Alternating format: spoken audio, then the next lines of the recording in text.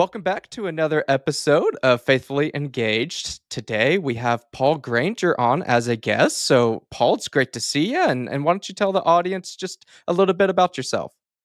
Yeah, well, it's great to be here. I appreciate the opportunity and I'm looking forward to the conversation. And one of the ways that I like to introduce myself is my role as ambassador of Christ. So, like when we meet somebody new, we want to know what their job is. What is it that you do? And we put a lot of stock on that identity.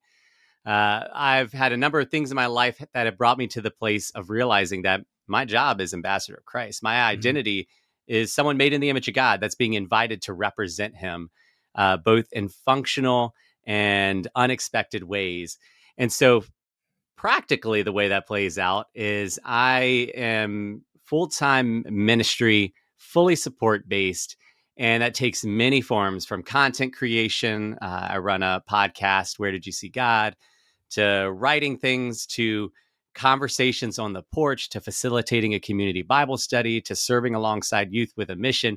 But the funny thing is, over the last 5 years, there's been a lot of inconsistency, a lot of uncertainty, a lot of unknowns because God's basically inviting me to wake up every day and say, am I willing to seek God first? Am I willing to step where he invites me to step? And then when I do it, I may not know what's ahead, but I know God's ahead. Yeah. I think that's a fantastic way to describe that. And that's something we are, I think, all pretty guilty of. Well, like me, I'm a counselor, and that's what Mm, I start that introduction by. But let's start with that of ambassador of Christ. Kind of explain to the audience what exactly you mean by that. What's it mean to be an ambassador of yeah. Christ? Yeah. Well, when we think about ambassadorship in general, the idea is that somebody has been given the opportunity, the privilege, the responsibility to represent something bigger than them, something that's not themselves. So we think of it often in terms of somebody being an ambassador of their country. So if I were to be an ambassador of the United States, I would go to some other country and I would represent the United States. I would represent what that means to be a United States citizen, the interests, the desires, the hopes. Sometimes I will be given specific things to communicate to other leaders. And so when we bring that into what it means to be ambassadors of Christ, we're being given the opportunity, the privilege, the responsibility to represent something very much beyond ourselves, to represent God, to represent Christ. A lot of times, what we end up doing is basically just wearing a name tag that says Christian, but that's the extent to which it impacts our lives. Um, and we're not intentionally doing this, but functionally, the worries of life, the desires of Mhm. life, uh, become the things that we are predominantly focused on. But an ambassador, a good ambassador, knows that at every moment, they are representing their country. They're representing their leader. So what they say, what they do matters. And so when we talk about being ambassadors of Christ, there's this idea of recognizing that whatever life was about, whatever we were pursuing, we are making the conscious choice to say, I'm foregoing all of that for the sake of representing Christ and sharing him with whoever God puts in my path. And that could be a tricky thing because like I mentioned, there's a lot of uncertainty in that. Let's look at the disciples. The disciples knew what their lives were about before Jesus showed up. Peter, I'm a fisherman. My dad was a fisherman. My grandpa was a fisherman. My kids are going to be fishermen. I know what it means to get in a boat and get the fish. I get paid for the fish I get. I feed my family. I get in the boat the next day and repeat. Then this guy comes up who Peter can tell there's something special about him. And Jesus basically says to him, hey, would you like to be unemployed and follow me around? Right. And Peter was stepping into something that he had no experience of that was beyond his comprehension. We see him wrestling with trying to grapple with this identity of Jesus, the purpose of Jesus throughout the 3 years of ministry and even into Acts. But Jesus continues to invite him to represent him. He invites Peter to be a representative, an ambassador of who he is and what he's doing, both in really functional ways when Jesus sends out all the disciples, uh, all the way up to when Jesus commissions Peter, basically said, I would like you to be one of the spiritual leaders of what my body, the church, is going to look like. And so we can look at Peter and see all the ways that we can misstep in that, and all the Mhm. ways that God can work despite our missteps. Um, but the big thing that we see is where Peter lands at the end of his life is nothing like what Peter would have expected, which is Ephesians 3:20, right? To him who's able to do far exceedingly more than we could ask or imagine. I don't know what Peter was asking for or imagining for his life, but being a fisher of men was probably not it. Be an ambassador of Christ who he watched be beaten and crucified and Mhm. then come back to life and then rise up in the sky, like, was not on his docket. And yet at some point, or more at multiple points, he made the conscious decision to accept that invitation, to accept that opportunity, to accept that responsibility, and then to learn what it means to live that out. So for us, it's the same. It starts with us being willing to say, okay, I'm willing to count the cost and step into this unique role. And then I know tomorrow I'm probably going to have to learn a little more about what that means. And the next day, and the next day, all the way up to the end of our lives. Because the Apostle Paul says, not that I've achieved perfection, but I continue to run the race. We're going to continue to learn what this looks like. But it really is a beautiful invitation because, again, abundantly more is waiting for us when we step into it. Mm. As you were talking, my thoughts were kind of going to something we've really been talking about at my church and my small group specifically, of about stewardship and particularly Mm, financial stewardship, but really just in general that when we look at stewardship, it's looking at l- taking care of something that is not your own, and mm, being that ambassador you are intentionally laying down your own life and raising up a life that is way better than anything that you could imagine, like you're saying with mhm, Peter there. And mhm, same thing kind of goes in the on the financial side of things. If you are a believer and you do your tithe, do your offering, you're intentionally giving up money, and the worldly view, like, well, what are you doing? You could be using that money for something great. right, Um, right. but we look at it as Christians that ultimately that's not even our money. That's like God gifted us that, and we are needing to use it for what's best for Him, and best for His kingdom.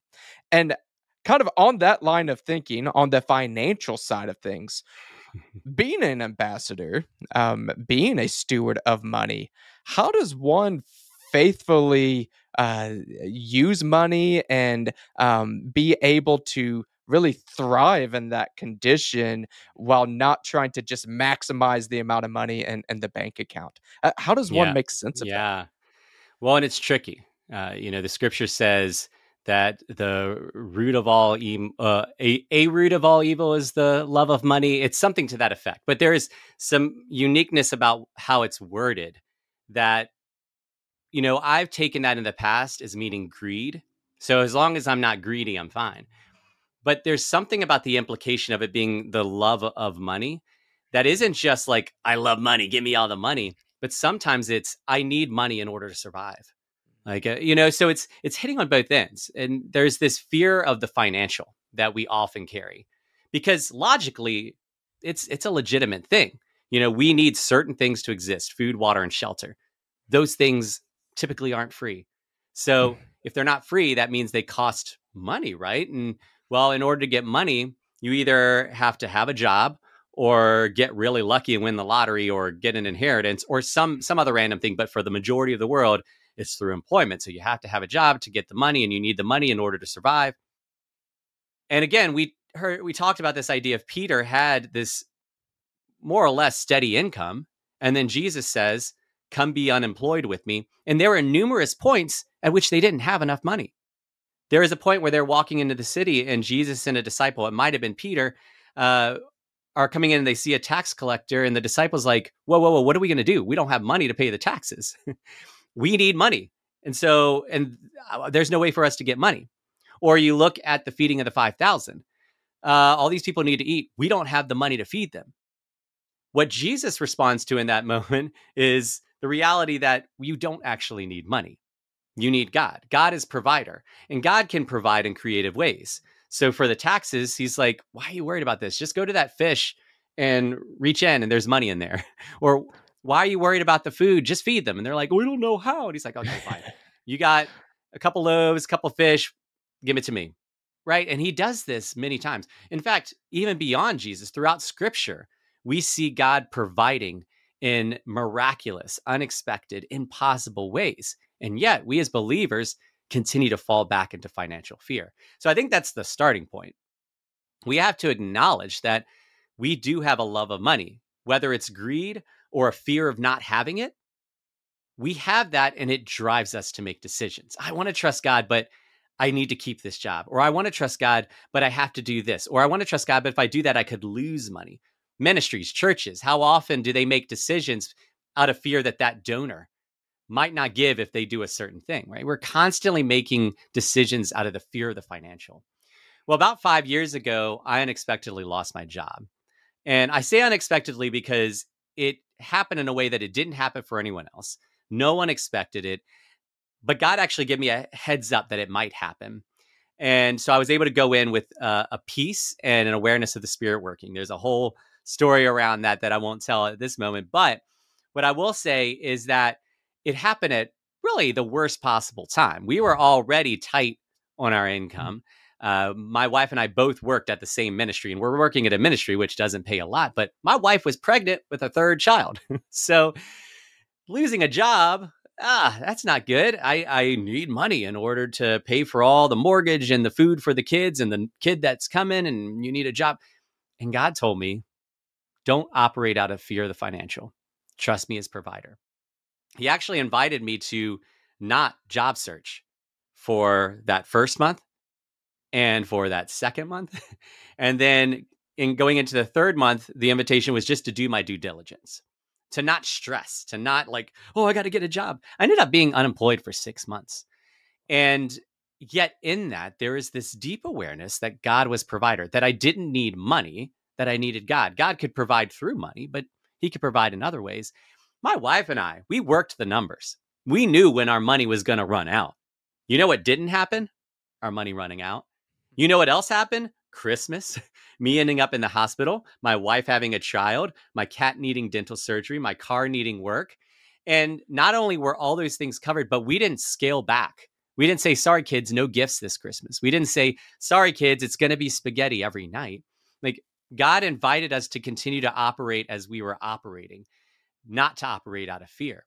And at the end of that unemployment, I had job opportunities and this clear invitation from God to step into something really crazy, which was to work with Youth with a Mission, which for anyone who knows, they know that nobody gets paid at YWAM. Everybody's a volunteer. You basically, I don't want to say you live off support because that in a way goes against what I'm saying. I don't live off of support. I trust God as provider. He chooses to provide through people, through the generosity of others. And he's also provided in unexpected ways, ways that I can't even explain right now. And I just hit the 4-year mark of that. 2 of those years, by the way, my wife felt like God was calling her to leave her job. So now we had no income and God continued to provide. And so what I'm trying to drive home here is that we have an unhealthy understanding of money, an unhealthy reliance on money. And it's a logical understanding and reliance. But the wisdom of God is foolishness to man. Jesus says to count the cost. We're being invited to, as Proverbs 3, 5, and 6 says, trust in the Lord with all of your heart and do not lean on your own understanding. In all your ways, submit to him and he will set your path straight. God's basically saying, look, I get it. I know you have your own understanding. I want to invite you to not lean on it. You could be aware of it, but don't lean on it for your support. Trust in me. Fully trust in me. I know what I'm talking about. If you submit to me, I'm going to set your path straight. And so that's the big answer is God has a proven track record of being faithful as provider. And he continues to invite us. And so when we are finding ourselves fearful or struggling, it's not because God dropped the ball, but sometimes it's because we're not actually reaching for the ball from him. We're trusting ourselves. Or, and this is another big thing, we set in our minds how things should work. And so when God doesn't give us, if I'm a missionary and I know what number I feel like I need to meet and it's not hit, then I can say, oh, God's not providing. right? Like, well, maybe God doesn't want to fill your bank account. Maybe he wants to do like he did with the Israelites and give you manna. He didn't give them a stockpile of manna that then he's like, all right, here you go. I'll check back in a month. Like the idea wasn't that they were getting stuff from him, it was relationship. It was that by getting that manna every day, they were continuing to remember who God was. They were continuing to remember that God was providing for them, that they had the opportunity to trust. Anybody who tried to stockpile so they didn't have to deal with God the next day, or they didn't have to risk it just in case it's not there, didn't work out. It rotted. Now, this was magical manna because there is this rule that it would only last a day, except on the Sabbath, at which point they could gather double, and it lasted 2 days. Like, God knows what he's doing. He's doing the impossible, but he's also doing it because he desires that connection with us. Do we actually want connection with him? That's the question we don't always want to ask. I think that's a fantastic way to put that. And this kind of, I'm going to talk this out loud a little bit, but leads to my next question of I hear often, not necessarily intentionally, but practically, of different spheres. And some of this is legitimate, like how I am at work isn't exactly the same as how I am at home. How I am with my friends isn't exactly how I am with my family. Some of that is just reality and truth. But what Yeah. happens is we often have our spiritual sphere. Here's my church sphere, here's my prayer sphere, Mm-hmm. and that stays over here. It doesn't infect my work sphere or my family sphere. Yeah. It's just its own little bubble there. So Mm-hmm. to somebody that either explicitly believes that or just practically is kind of believing that, one, what's wrong with that? Why should they not believe that way? And Yeah. two, if they are, what do they do about it? How can they Yeah. stop Yeah. doing that? Yeah. Well, I want to encourage everyone that, like you said, it's logical. I mean, we're raised into this idea of how to function. Like it makes sense. It's natural. Uh, But the reason that it's not a great way to think is because it's not actually how reality works. And I'll put it like this. The way I used to describe it when I ran internships is like you were saying, it's like we have this table and we have all these components of our life and we have our spirituality, our relationship with God. Oh, yeah, that's important. And we'll put it front and center. But also, my education or my job or my relationships and, my home and my community. And well, now the table's starting to get crowded. And well, this passion of mine, this is important. So like, I'm not pushing God out the way, but like, let's put both of these in the center. But oh man, oh no, I'm starting to stress out about this. And so this has got to be the focus. And we don't notice it happening, but God's getting pushed a little more to the edge of the table, possibly falling off the table, right? Like, and then we're like, oh man, how did this happen? Or what do I do? Or we just feel overwhelmed. And that makes sense. We've got all these things in our life, and it can feel hard to make space for God. The problem with that is that isn't actually how reality works. God isn't some part of the table. The spiritual isn't some thing on the table. It is the table. Like our reality is spiritual. And so a right understanding is to say that is spiritual and all these things, therefore, on top of it. This is why scripture talks about the ability in anything you do, you can serve God, right? Like, and some people will reference it. So that means if I'm cleaning toilets, I can be serving God. And it could sometimes be a little bit of mental acrobatics trying to make that work in our heads because it's like, how does scrubbing a toilet actually glorify God, especially if it's my toilet and not somebody else that I'm serving? But the thing is if the table is spiritual, if our reality is a spiritual reality, then that means anything that's happening is naturally a part of that. And so that's the first step for someone who wants to break that, is to step back and actually consider that reality. What if God isn't something that I've got to fit amongst all these things, but actually is present in the midst of all these things? And so when I am at work, it doesn't have to be this independent, separate thing that I function differently than I do at church. I can recognize God's with me in this space. When I'm doing some menial task, I can recognize I can do this as a way of honoring God, like as a way of like, God, I'm gonna put my best into this as a way to show glory to you. Like, I mean, it can be small things like that, but the bigger thing is our mentality. Are we willing to actually recognize that all of it is within God's domain? Or do we want to stay segmented? And then God is the 1 to 2 hours on Sunday. And maybe if we're awake in time and have the energy, some amount of time each day or every other day, or like God doesn't have to be segmented. Now, the good news is it also can be very organic. I think the other problem is we're kind of raised into this segmented mindset because we think of engaging God in very stringent ways. So it's church, it's praying, it's reading your Bible. And depending on your experience of that, those can look very specific too. It's 30 minutes in your Bible and you have to have your journal. And prayer has to be quiet and it has to be for this amount of time and you got to have a list. Well, what happens if you've got young kids and there is no such thing as quiet in your house? What if you're working like 2 jobs and there's no such thing as spare time?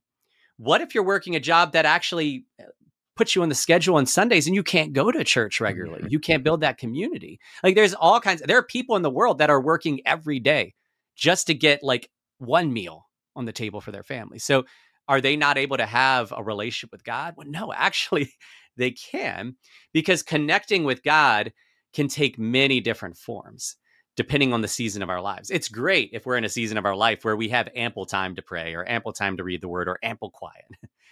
But in the absence of that, God can connect with us even when we have very little to offer.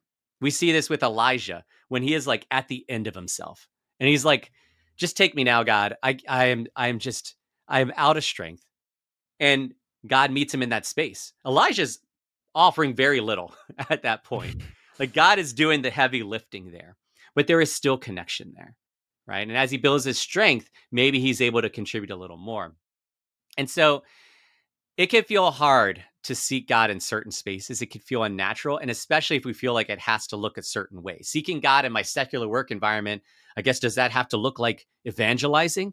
And what if I get in trouble? Or what if it feels awkward? Or what if I lose relationships? Well, maybe it doesn't look like that. Maybe it looks like extending love, right? Maybe it looks like interacting with that person that nobody else is interacting with. Maybe it looks, I don't know, maybe it looks like sitting in silence during your break and just spending time with God. The bottom line is it can take different forms. And our starting point is simply saying, God, I want to seek you. Help me to know what that looks like. Just start simply like that and see what God brings out. I like that. I love the kind of the imagery there of, that God isn't a piece of the table. He is the table. He is all. And we are the ones that are just trying to manage the little life, the little speck of life that we have, and really Mm-hmm. keeping that in context. And I'm big on this just in my counseling practice of break it down to the smallest piece. If I'm working with Mm-hmm. somebody and they want to start exercising, they realize the physical health, the spiritual health, the mental health, all the benefits of exercise. But they see their best friend that's running a marathon and that guy wants to invite them to go with them. Yeah. That's pretty intimidating. But Yeah. what's not intimidating is going and walking to your mailbox. You could do Mm-hmm. that. Uh, Mm-hmm. Kind of same thing here. Would it be great to pray an hour long a day and read an hour long a day? Fantastic. And if you can get there, great. But do something. We don't have to Mm-hmm. overcomplicate it. Just Yeah. seek God and do something. And I think that makes that Yeah. really practical the way that you explained that. Yeah. I had a pastor that the way he worded it is the low hanging fruit.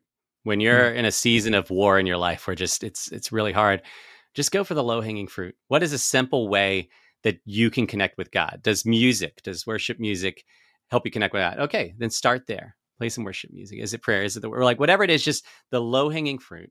And the reason that doesn't seem like enough is because we have built this idea that only the best is enough. Like mm, we'll look at that ministry worker who's started this phenomenal nonprofit and is doing amazing things, or this pastor that's speaking eloquently and knows all these scriptures, or this person that prays for 20 hours a day, or this, right? mm, Like those are our metrics of success. That's not God's metric of success. God's not saying, all right, I only want the best, because you look at scripture, he didn't choose the best most of the time.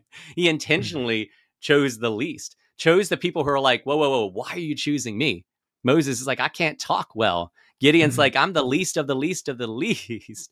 Jonah's like, I don't even like those people, right? Like, he chose people that didn't bring a whole lot to the table, because at the end of the day, it was their willingness to step despite all their reasons not to step that made the big difference. And so, yeah, that low hanging fruit, those small steps, those small things, like in our minds, they look small, but in God's eyes, they're huge, Mm.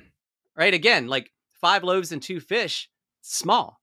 That's small. Nobody thought anything could happen with that. The woman who gave the 2 mites as her contribution, everybody looked down at her. That's a small donation.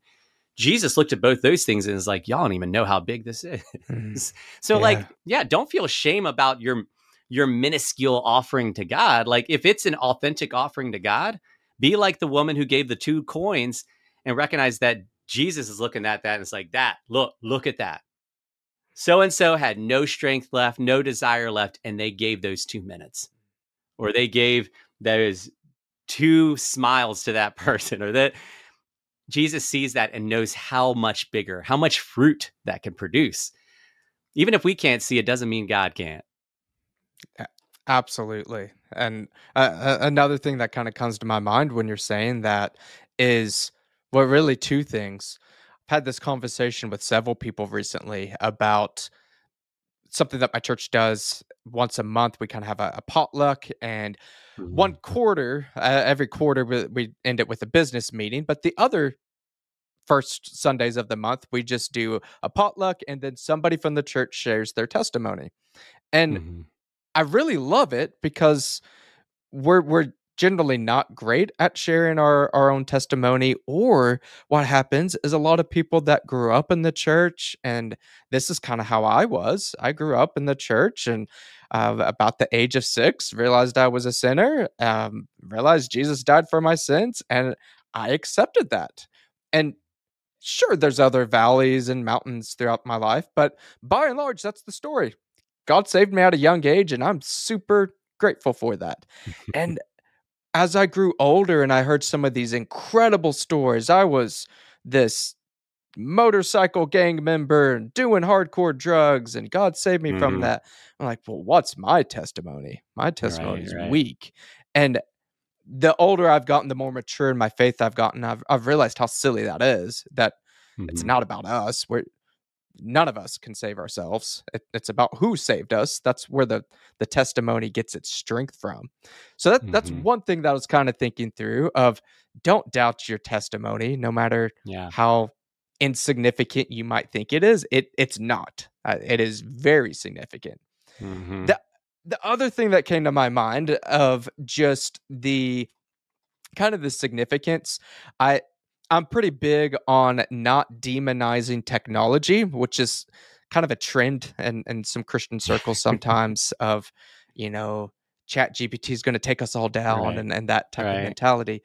Now, don't get me wrong, technology can be used for evil. I won't say Mhm. otherwise, but technology is fairly agnostic. It can be used for good or for bad. And I see this on social media that great things on social media of uh, old sermons, or you can listen to some of the big guys out there. Maybe you listen to a John Piper sermon or John MacArthur, or whatever. And there's great resources out there, and I love that. Mhm. But that kind of goes back into of like, oh, I'll never be like them. Those guys, they got it all figured out. I'm just this insignificant little pond scum. I'm not like them. And you're missing the point. They're Yeah. not great either. It's who they're pointing to. And I, I guess that kind of leads into this next question there. That somebody that feels like, oh, my testimony is nothing. I don't have this big, strong ministry like they do. What should they do to kind of look at their own heart and not downgrade their role? Yeah. Yeah. What's hilarious about that is we keep forgetting what actually makes a good story, Hmm. right? Like, you've got the superhero movies now, right? That are all about big action. There's the cost is huge and what could go wrong if they don't save the world. And but if we're honest, like we know that that's one type of movie, and most of us also like movies that don't, the stakes aren't so high. Mm. Most of us like certain movies that it's kind of a chill pace, right? So we are aware that stories can take different forms. But you're right, when it comes to testimonies, we're going for the Marvel testimonies, right? We don't want the simple coming of age story testimony. We don't want the simple like buddy fun movies. Like we don't want that, because we want the big one, because that's the one that, just breaks the box office. But I think we got to remind ourselves who writes the story. And if we're honest, we don't write the story. We know that. We will say, oh, yeah, God writes the story. And so when we're dismissing the story, we have to remind ourselves it's kind of like we're going to God and saying, God, that wasn't a good story. You didn't write a good one there. Like, there are people in our lives, if we know writers, and if they're good writers, we won't go up to them and necessarily just like dismiss all their work if it doesn't fit one thing. Like, we'll recognize they could write different forms. There's a novel, here's a haiku, here's, a short essay. Like, a good writer can write in different ways. And in the same way, God can write different types of stories because he knows the purpose of the stories he's writing. And there are stories that he's writing to be big and attention grabbing. And there's other stories that he's writing for other purposes. The other thing that we have to recognize is in that moment, we can feel really isolated and alone because it seems like everyone else has a good testimony, but I don't. Well, are we really going to assume that we're the only ones with a seemingly simple testimony? The truth is, we're not. Because I've been there too. For a long time, I was like, Glenn, I've got a boring testimony, right? But the thing is that there are things that are a part of my story that were also a part of somebody else's story. And when I'm willing to share that, it may not be the attention grabbing thing, but that person's attention is going to be grabbed because they're going to be like, that's me. I get that. I was in the church all my life too. I felt like things were really simple too. Like I felt like I always just kind of knew God, and my journey was coming to know him deeper. Like suddenly there's a resonating. Some of my favorite movies are just simple ones. The world's not ending. There's no big score or anything. It's just very simple. It's a beautiful, simple story. Maybe that's what God has for us. And, the other piece to it too is we treat testimonies as like a one and done thing. It's written and boom, there it is. All right, I got it on the shelf. I got a bunch of books behind me now. There's my testimonies right there. No, like what I've come to realize is that my testimony is continuing to be written. There may be pivotal points where I made decisions to trust God or follow God or do this, that, or the other. But I'm continuing to learn. Peter had a pivotal point where he said, I'm not going to live the same way I have been. I'm going to follow this Jesus guy. Like that was his decision moment. That's not his testimony. That's a chapter of his testimony. Yeah. He had many other chapters leading up to being martyred, right? And so now when I think of sharing my testimony, man, it takes so many different forms depending on who I'm talking to, depending on what I feel like they've experienced. And I'm able to actually share parts of my life almost as like independent testimonies. Because again, like you described, I don't have that one singular date. This is the day that I got off my Harley, threw the drugs in the toilet, and stopped killing people and said, Jesus, I'm yours. Like I didn't have that. But what that meant is I had, and everyone has this, but I've had so many moments of consciously making a decision where I could go this way, but I'm going to choose God.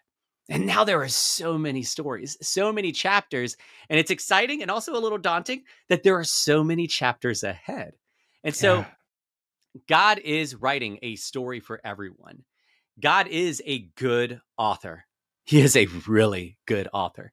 And if the story doesn't make sense to you now, maybe that's because it's not done being written. Maybe the chapter's not done being written. And I can guarantee you there will come a point where you will look back at a season and you will see it differently than you did in the midst. What seemed like an incoherent stringing of words together, you'll see the beauty, the artistry, the intentionality around how God phrased certain things. But it all starts with, are we willing to trust God as the author? And the humility to say, often we don't. And that's okay. Are we willing to choose to trust now and then choose to trust again tomorrow? I've really have been gotten are getting into the idea of storytelling. That's a big part of why I have this podcast to hear other Hmm. people's Hmm. stories. And my brain typically isn't the more artistic type.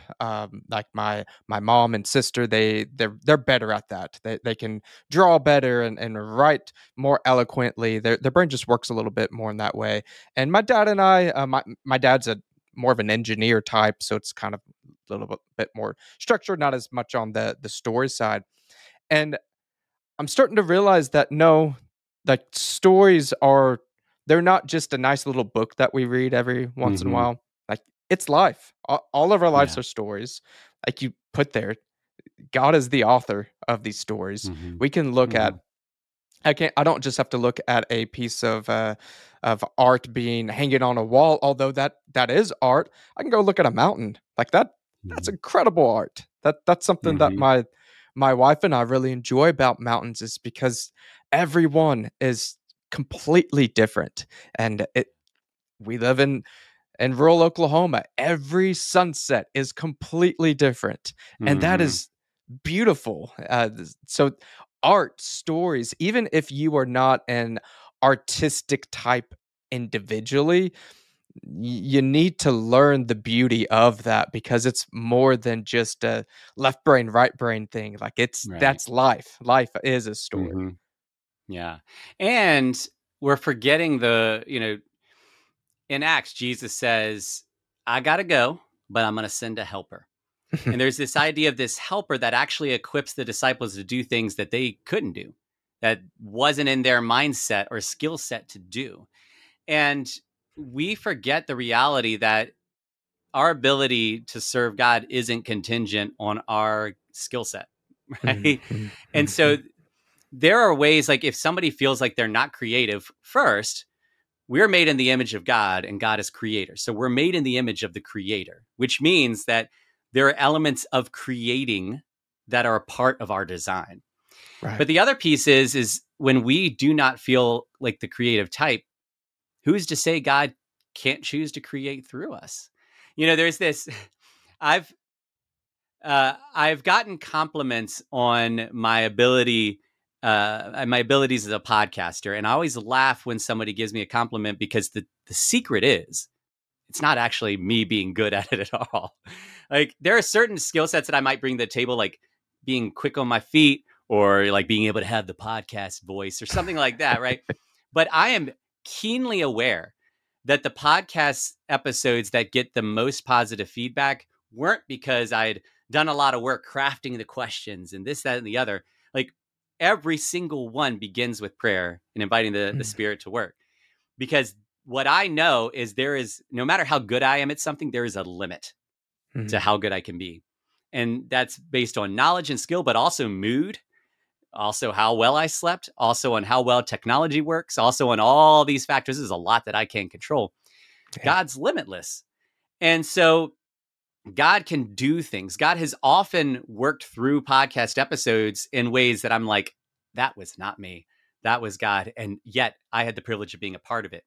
I'm an introvert, right? Like I hate small talk. Uh, but one of the ways that God's invited me to serve and equipped me to serve is I live in a neighborhood with a lot of foot traffic on my street. And God's invited me to be accessible and get to know neighbors. And that is typically small talk. If somebody's walking, you're not having a deep conversation. And I remember talking to a woman that I had met maybe a month before. God brought her name back to my mind, and I was able to call her by name. And she was so excited because she was like, I didn't, nobody ever remembers my name. Like, remembered my name. And we're having this conversation. I remember having this moment where I'm like, this is like what I'm doing is extrovert stuff. Like, how in the world is it me that's doing it? Because this is not something I would have chosen, not something I would have been good at. Because there are times where I'm not good at small talk. Mm, You get me at a wedding reception, man, it's awkward. But it was natural, and it was because it wasn't me. It was God mm, working through me. And so, if someone doesn't feel creative, if someone feels limited, great. That actually means you're better poised for God to work through you because you're going to be less geared to be prideful about it or arrogant about it because mhm. you're gonna know it's not you. That's a really good point there, and again, it's been convicting. I've had some recently had an artist on. Her name is Haley from Sweet Sequels, and she incredible artist, just skill way beyond my comprehension. And I actually really appreciate that. In part because I don't have that same skill set, it Yeah. doesn't make sense in my brain. Like Mhm. I don't understand how that comes from your hand. It doesn't make sense to me. And it is convicting from a conversation with her and from what you're Yeah. saying though, that we come from a creator. So we all have Mhm. creation ability. Um, and what's great too is when it comes when you know it's not something from your own, like, incredible abilities. Those of you that are listening that are parents, I know we both are, uh, Mhm. look at your kids. That is the coolest creation ever. Yeah. I'm how incredible that is, and I mean, yeah, I think everybody listening knows the process of that being made, but we know we didn't do anything incredible to Right, make right, this right. child. God made that child, and it's Mhm. awesome. Sure, it can be frustrating, but it's the best creation we will ever Yeah. have. So Yeah. understanding our limits is actually quite an asset because, yeah, we are limited, but God isn't, and being able to Yeah. point to the true creator is really the end all here. Yeah. And I think we have to remind ourselves that we don't have to be all the things. So we'll Mhm. look at someone and be like, oh, I'm not as good at such and such as them. You talked about the artist. Well, not everybody needs to be an artist. It's great that certain people are gifted, are passionate about art, but it's Yeah. okay if somebody's not. That doesn't mean they're lesser. When I was running internships, I used to feel guilt around the fact that I would bring certain speakers in and they would just clearly be better teachers than me.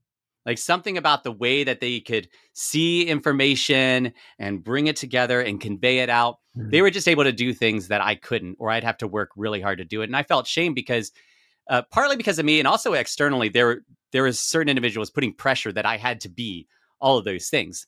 One of Mm. the beautiful moments of release and peace was when I realized I don't I don't have to be a great teacher.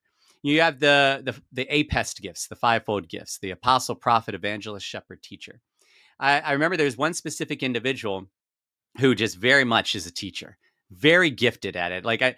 He could see information a certain way and bring it together and convey it out. And I remember thinking it was actually such a beautiful, I was so grateful that he could be there to live into that gift. And it's okay that I am not living in that gift because he's living Mm. into that right now. But I fall very heavily in shepherd, the pastoral care element, the walking alongside, being able to see sheep in certain situations and know how to get them to the water or how to protect them from the bear. Like that's where I felt like I was uniquely equipping me and positioning me. Well, this individual, like he would name that that was one of his weaker spaces. Mm. And so, like, I was able to fill a gap that he wasn't able to fill. He was able to fill a gap that I wasn't able to fill. And this is why, because we're not designed to operate in silos.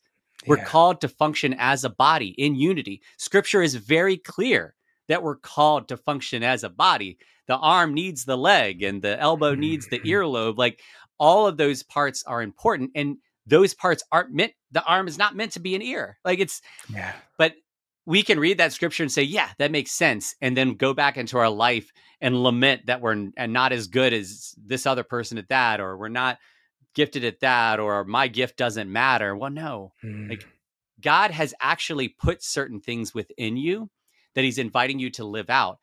And he wants you to do so willing to do it, even if you don't see the fruit, even if you don't Mm. get acclaim, even if it doesn't look like the most amazing thing, because some things are hidden. Some things, the Apostle Paul says, I planted the seed, Apollos watered it, and God made it grow. There are some things that God's inviting you to do that you're not going to be the one to water or make it grow.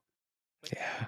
If you don't plant a seed, there's no plant. So it's like you are a vital part of how God's working. It's just we have to be willing to not be the spotlight, or there's a flip way of saying, because some people desire spotlight.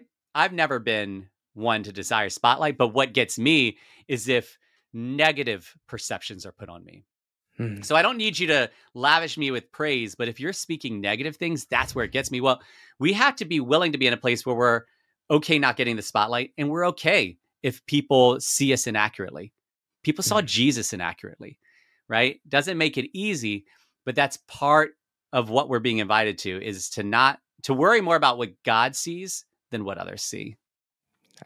Very, very well put. Well, Paul, I think this has been fantastic, and I really enjoy a lot of the kind of the theoretics here, but also the practical things that the audience can do, and that's really what the Mhm. show is about: is to have people engaged, that to actually live life and not just sit back and like, oh, the world's it's stupid, I don't like it, and just be Right, angry. right. That doesn't do us much good. So for the audience to be able to continue to stay in contact with you and kind of check out your own show, where can they Mhm. find you? Yeah.